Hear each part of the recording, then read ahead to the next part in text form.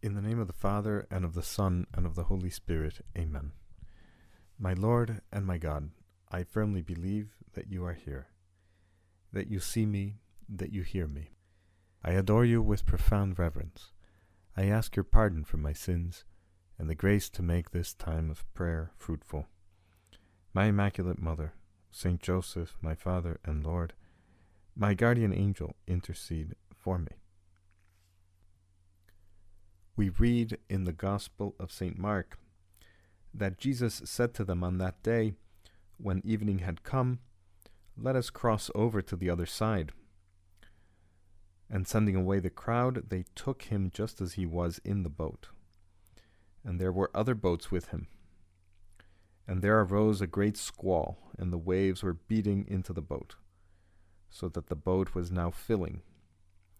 And he himself was in the stern of the boat, on the cushion, asleep.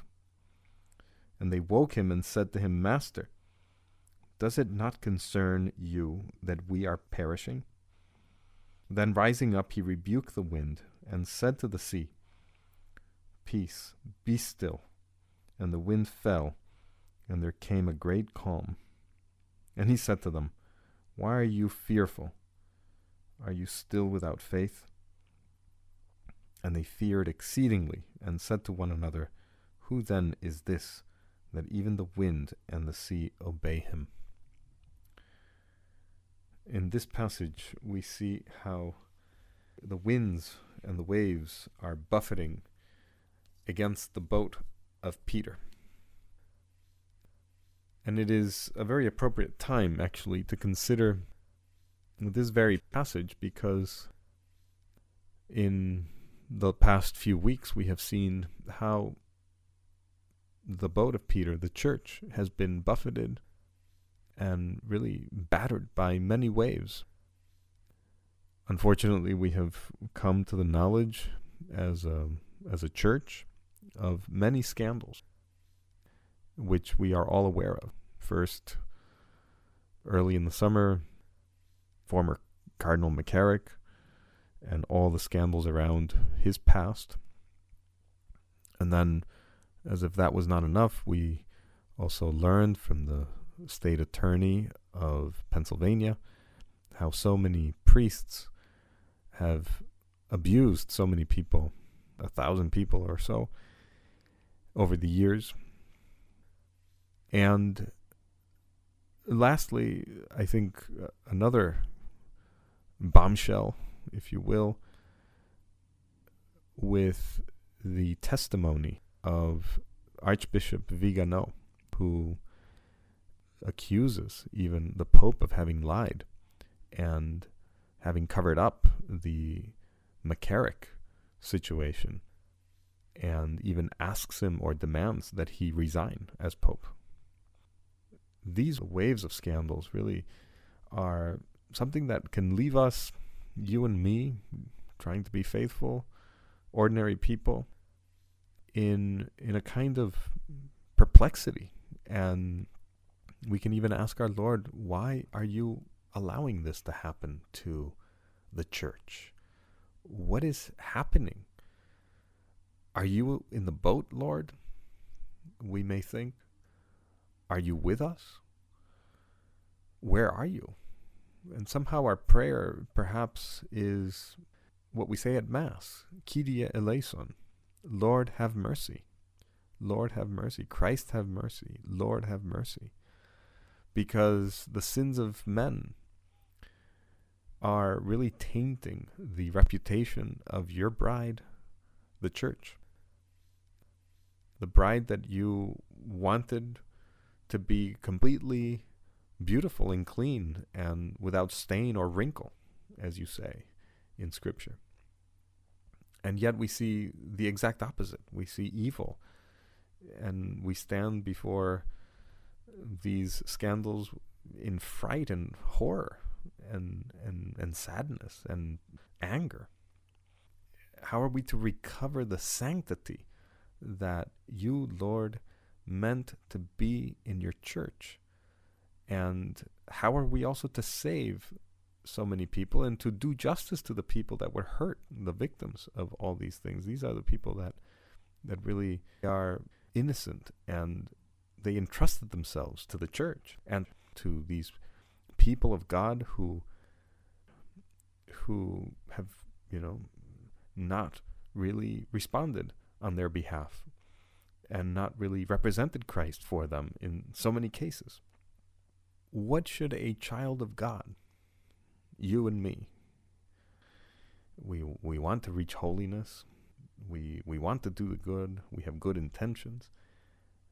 How are we to respond to all this? And then also, how are we to clot the wound before the world who sees the church as something perhaps evil, or maybe even people want to leave the church, because certainly these scandals are everything but a motive of credibility in the divine dimension of the church.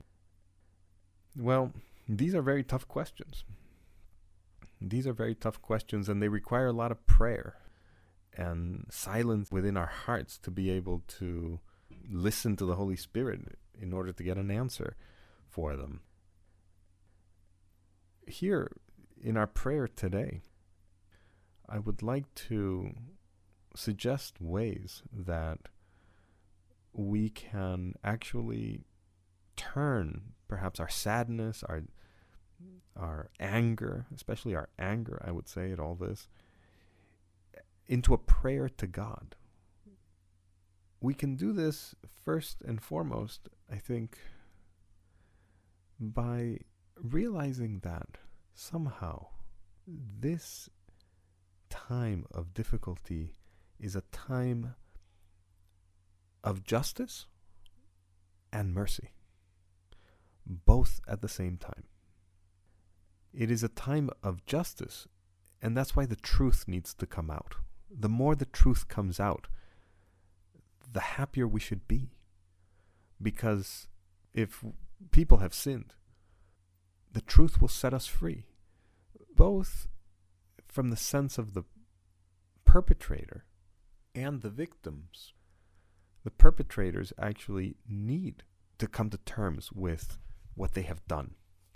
And it is a kind of mercy to be able to actually come to grips with sin, with my sin, while I'm still alive. And why? Because it is better to make up for it now than in the next life, in purgatory, and it is better to make up for it now than in hell forever, certainly. And therefore, the fact that these things are coming out now is somehow the mercy of God, having mercy on the perpetrators, but also justice for the victims themselves. And in another way, also mercy for the church as a whole, so that we can learn from this and actually put systems in place to prevent it. And yes, systems are needed. Certainly, action is called for, not just words. A lot of people that are aware of this, they ask me, well, what should I do? Because a lot of people want to get involved into actually making sure that these systems are set in place so that this does not happen again. People want to have guarantees, and they want to recover the trust that has been lost. They certainly are asking for an investigation to take place to see what happened with the McCarrick issue. Who knew what when. People are saying everybody wants to know that. And I think it is only natural that we want to know the truth, that we desire an explanation as to who exactly was responsible for all that. Other people have asked me, somebody asked me, should I leave the seminary? Because if this is what the church is about, or the priesthood is about, I don't know if I could continue with this. That's a very tough question. Or somebody else said, should I give money to my diocese? Because this is, probably all the money is going to go to paying off a settlement. Is that reasonable?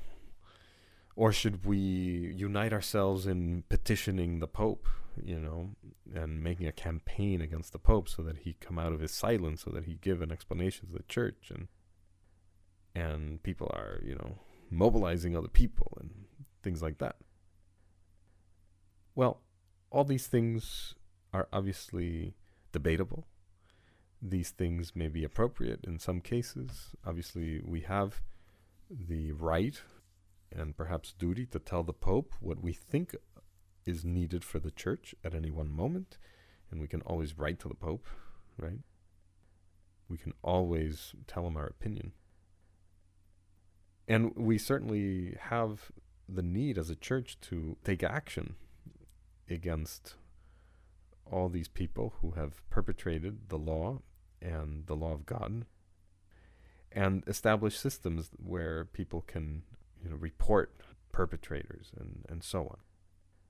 But we need to look higher, because the cause is not technical, just like the solution cannot be technical.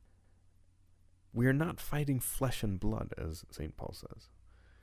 All these measures that we can think of are akin to perhaps Peter taking his sword and trying to solve the problem of Jesus' crucifixion, so to speak, with his sword, and his savviness in following Jesus at a distance so that, he doesn't get too involved, and then maybe he can go into the courtyard and then sneak in and see what he can do, and, I don't know, bribe him out of the sentence or whatever. It's all human, and it's all depending on Peter's astuteness and his strength. Well, we're in for a surprise, because we're fighting not flesh and blood, but principalities and powers.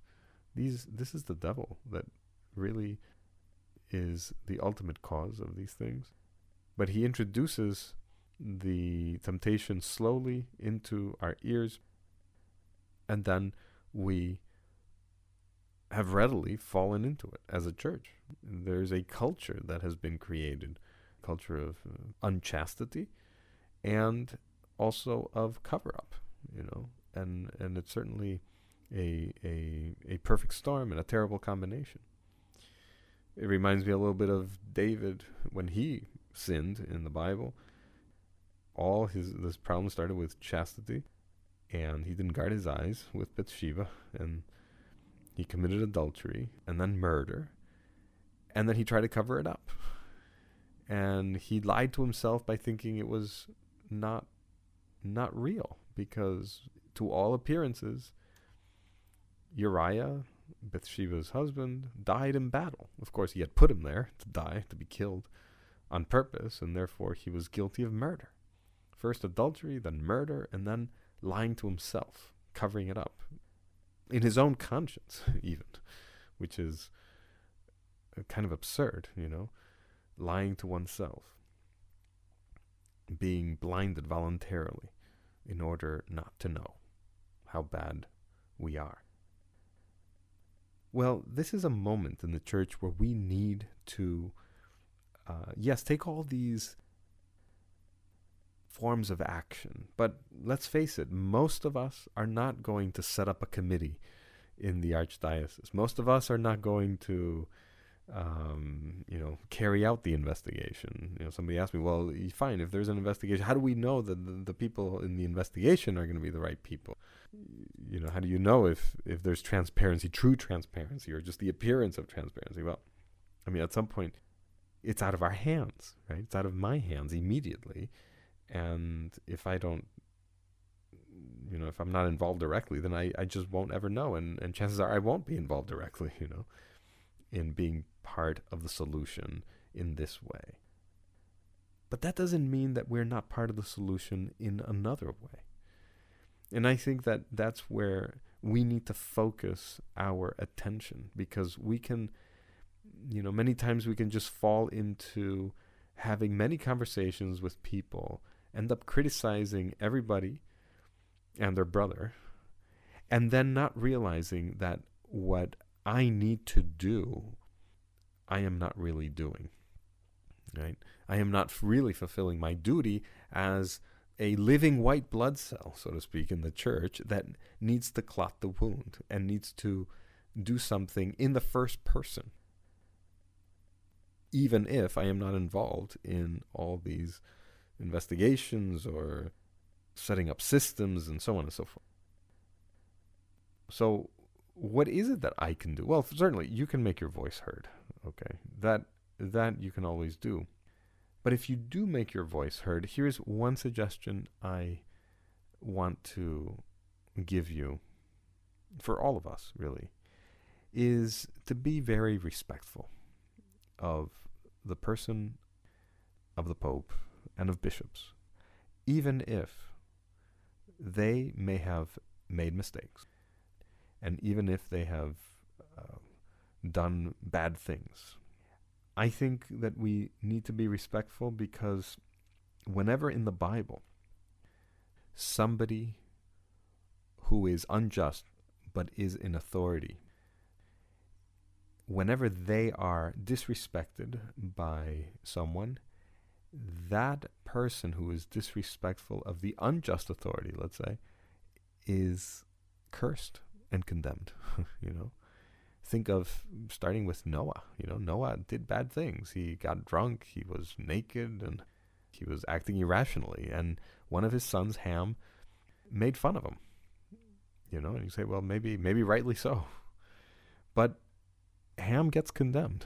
He gets cursed. He doesn't get blessed by his father. And he gets punished.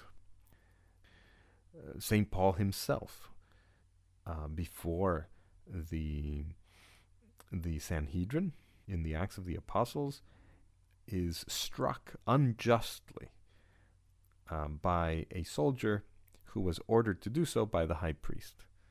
And, of course, Paul was not going to take that because that was unjust. And so what does he do? He defends himself. Paul being who he is, a man who will stand up for his rights, as he always did. He says to the high priest, not knowing it was the high priest, he says, God will strike you, you whitewashed wall. Do you sit there and try me by the law, and in violation of the law order me to be struck? And the text continues, but the bystanders said, do you insult God's high priest? And Paul said, and here's the point, I did not know, brethren, that he was the high priest, for it is written, you shall not speak evil of a ruler of your people. Interesting. Even the unjust high priest is, not to be insulted, even if he has done something wrong, like in this case with St. Paul. This is something I think that we need to take to heart, that we can make our voice heard, and we can do all sorts of things. But whatever we do, whatever you decide to do it in the presence of God. Do it after much prayer. Do it after maybe penance as well, much penance, because we all need to do penance for our sins and the sins of all mankind. And then with a renewed and rectified intention, do it with all respect for the people that God has somehow placed and allowed to be in charge of his flock. And please don't get me wrong, those people who need to be brought to justice should be brought to justice. It's just that most of us will not be in a position to actually carry that out. And that's why we have to pray for the people who are in a position of responsibility to do that. And then leave it in God's hands, because that's all we can do. What we need to do right now is really do what this gospel passage that we read at the beginning says. We have to wake Jesus up. It's not about taking oars, the oars, of the boat and the sails and the ropes and all these things. The solution is not technical and it's not human, really. although we have to do many of those human things in order to change the culture. But primarily, what we have to realize is that God is in charge of his church, and God is in his church. And that is whom we have to wake up. Just like the apostles were tested by Jesus' sleep and apparent aloofness, we too are being tested in the same way. And we need to have more faith that he is here. I said at the beginning of the meditation that we should ask for God's mercy, Kyrie eleison, but right now we should also pray with the last words of the Bible, Maranatha. Come, Lord Jesus. Come, O Lord. Come to your church. Make yourself present. You are present here, but make yourself felt. Make your presence felt. And this is exactly what we pray for. It's not so much about the human solutions, although we have to do those things, and that's wonderful. But don't think that your prayer and your sacrifice and your penance is less important. In fact, it is more important. Here's a quotation from Ronald Knox. I am not advocating world movements or public meetings. My appeal is rather to the individual conscience than to the public ear. My hope is rather to see the emergence of a saint than that of an organization. The emergence of a saint. That's what this crisis has to provoke. It has to provoke the emergence of saints. You and me, you and I are called to be saints, as St. Josemaria reminds us so often. This is a personal call. We're all in the front lines. And first and foremost, I think we need to recommit ourselves to being disciples of Christ once again. Personally. This is a personal call to sanctity. These world crises are crises of saints. This renowned phrase of St. Josemaria's is referring to two things. One is there's a crisis of saints, meaning there is no saints, and that's why there's a crisis of saints, like when there's a financial crisis, there's no money. But also, in another sense, that the crises of this world that we're living through now belong to the saints. They are of the saints to solve and to actually deal with. And that's why we have to be the ones, without being saints, because we're not saints yet, we're not canonized yet, but we're trying to be.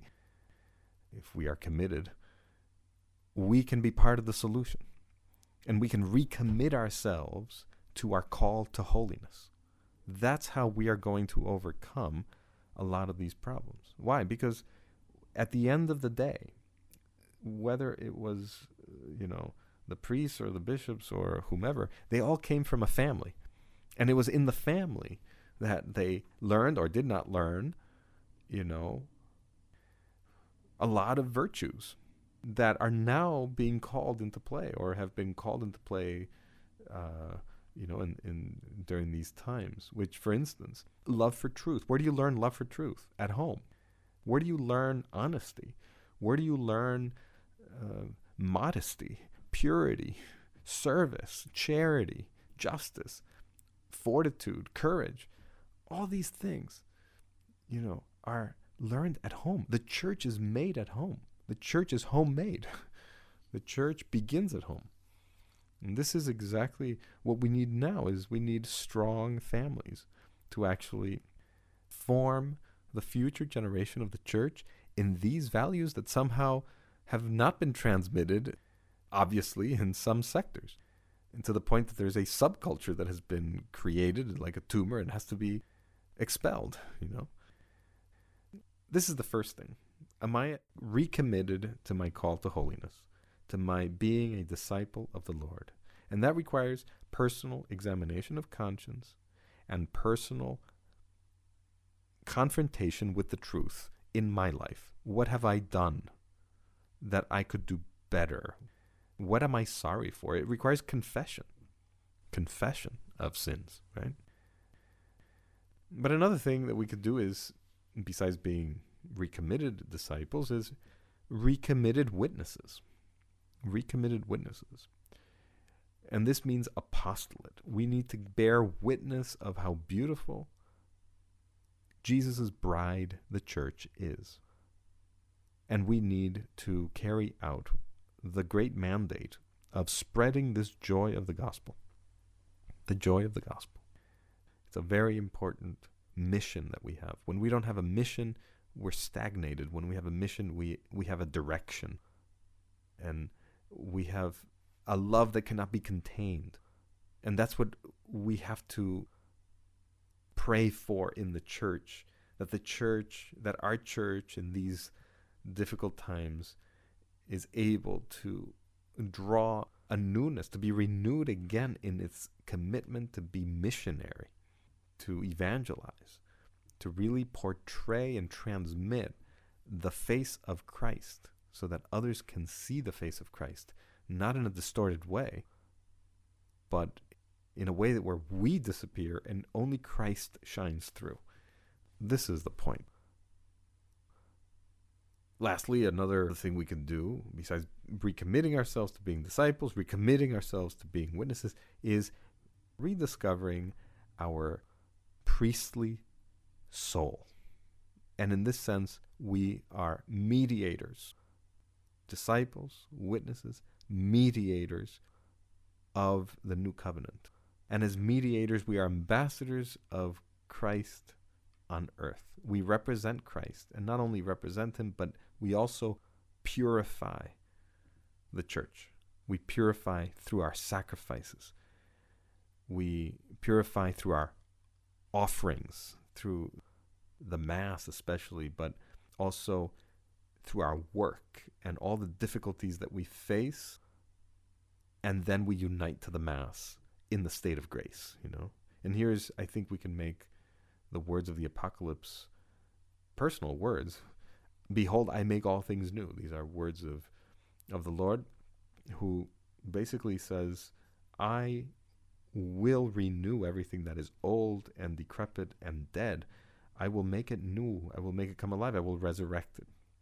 And we can be part of that resurrection if we recommit ourselves to offering our work up, offering our duties up, offering our crosses up, our illnesses, everything that is difficult for us.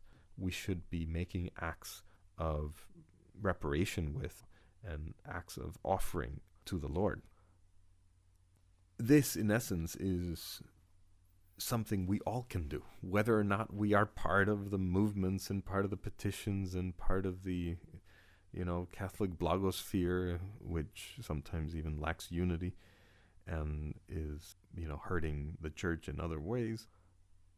Not everyone, but there are some that just maybe even lean towards schism. We have to avoid all that. Because if we are going to recover from this as a church, and we know the Lord will prevail eventually, even as in the Bible, through a remnant of Israel, and maybe there will be a remnant of the church or something, we have to be part of that remnant that basically does not let go of all the elements that are original to the church. And one of those elements is unity with our Lord and his representative here on earth, the Pope. So let us take to heart these thoughts, these considerations, these reflections that we can make in our prayer today, so that we can actually participate actively in restoring the beauty of the body of Christ, the church, to its original and pristine condition. In the Book of Wisdom, there is a beautiful passage that I would like to close with, because it is appropriate to this metaphor of the church being a boat. It is a kind of mysterious passage because it talks about a ship that is fragile. It's a piece of wood, more fragile than the ship which carries the person. And it says, for it was desire for gain that planned that vessel, and wisdom was the craftsman who built it. But it is your providence, O Father, that steers its course, because you have given it a path in the sea and a safe way through the waves, showing that you can save from every danger, so that even if a man lacks skill, this is interesting, even if the man who is sailing lacks skill, he may put to sea. It is your will that works of your wisdom should not be without effect. Therefore men trust their lives even to the smallest piece of wood, and passing through the billows on a raft, they come safely to land. Are we going to land in port beaten up? Perhaps. We have suffered shipwreck, but those people who hang on to the piece of wood, they're the ones that actually make it alive. And we have to be among those people. Well, let us turn to Mary, our mother, and ask her to help us really trust on our Lord, to wake him up, and to make his presence felt. Kyrie eleison, Lord have mercy, and come, Lord Jesus, make your presence felt in the church. I thank you, my God, for the good resolutions, affections, and inspirations which you have communicated to me in this meditation. I ask your help to put them into effect. My Immaculate Mother, Saint Joseph, my Father and Lord, my guardian angel, intercede for me.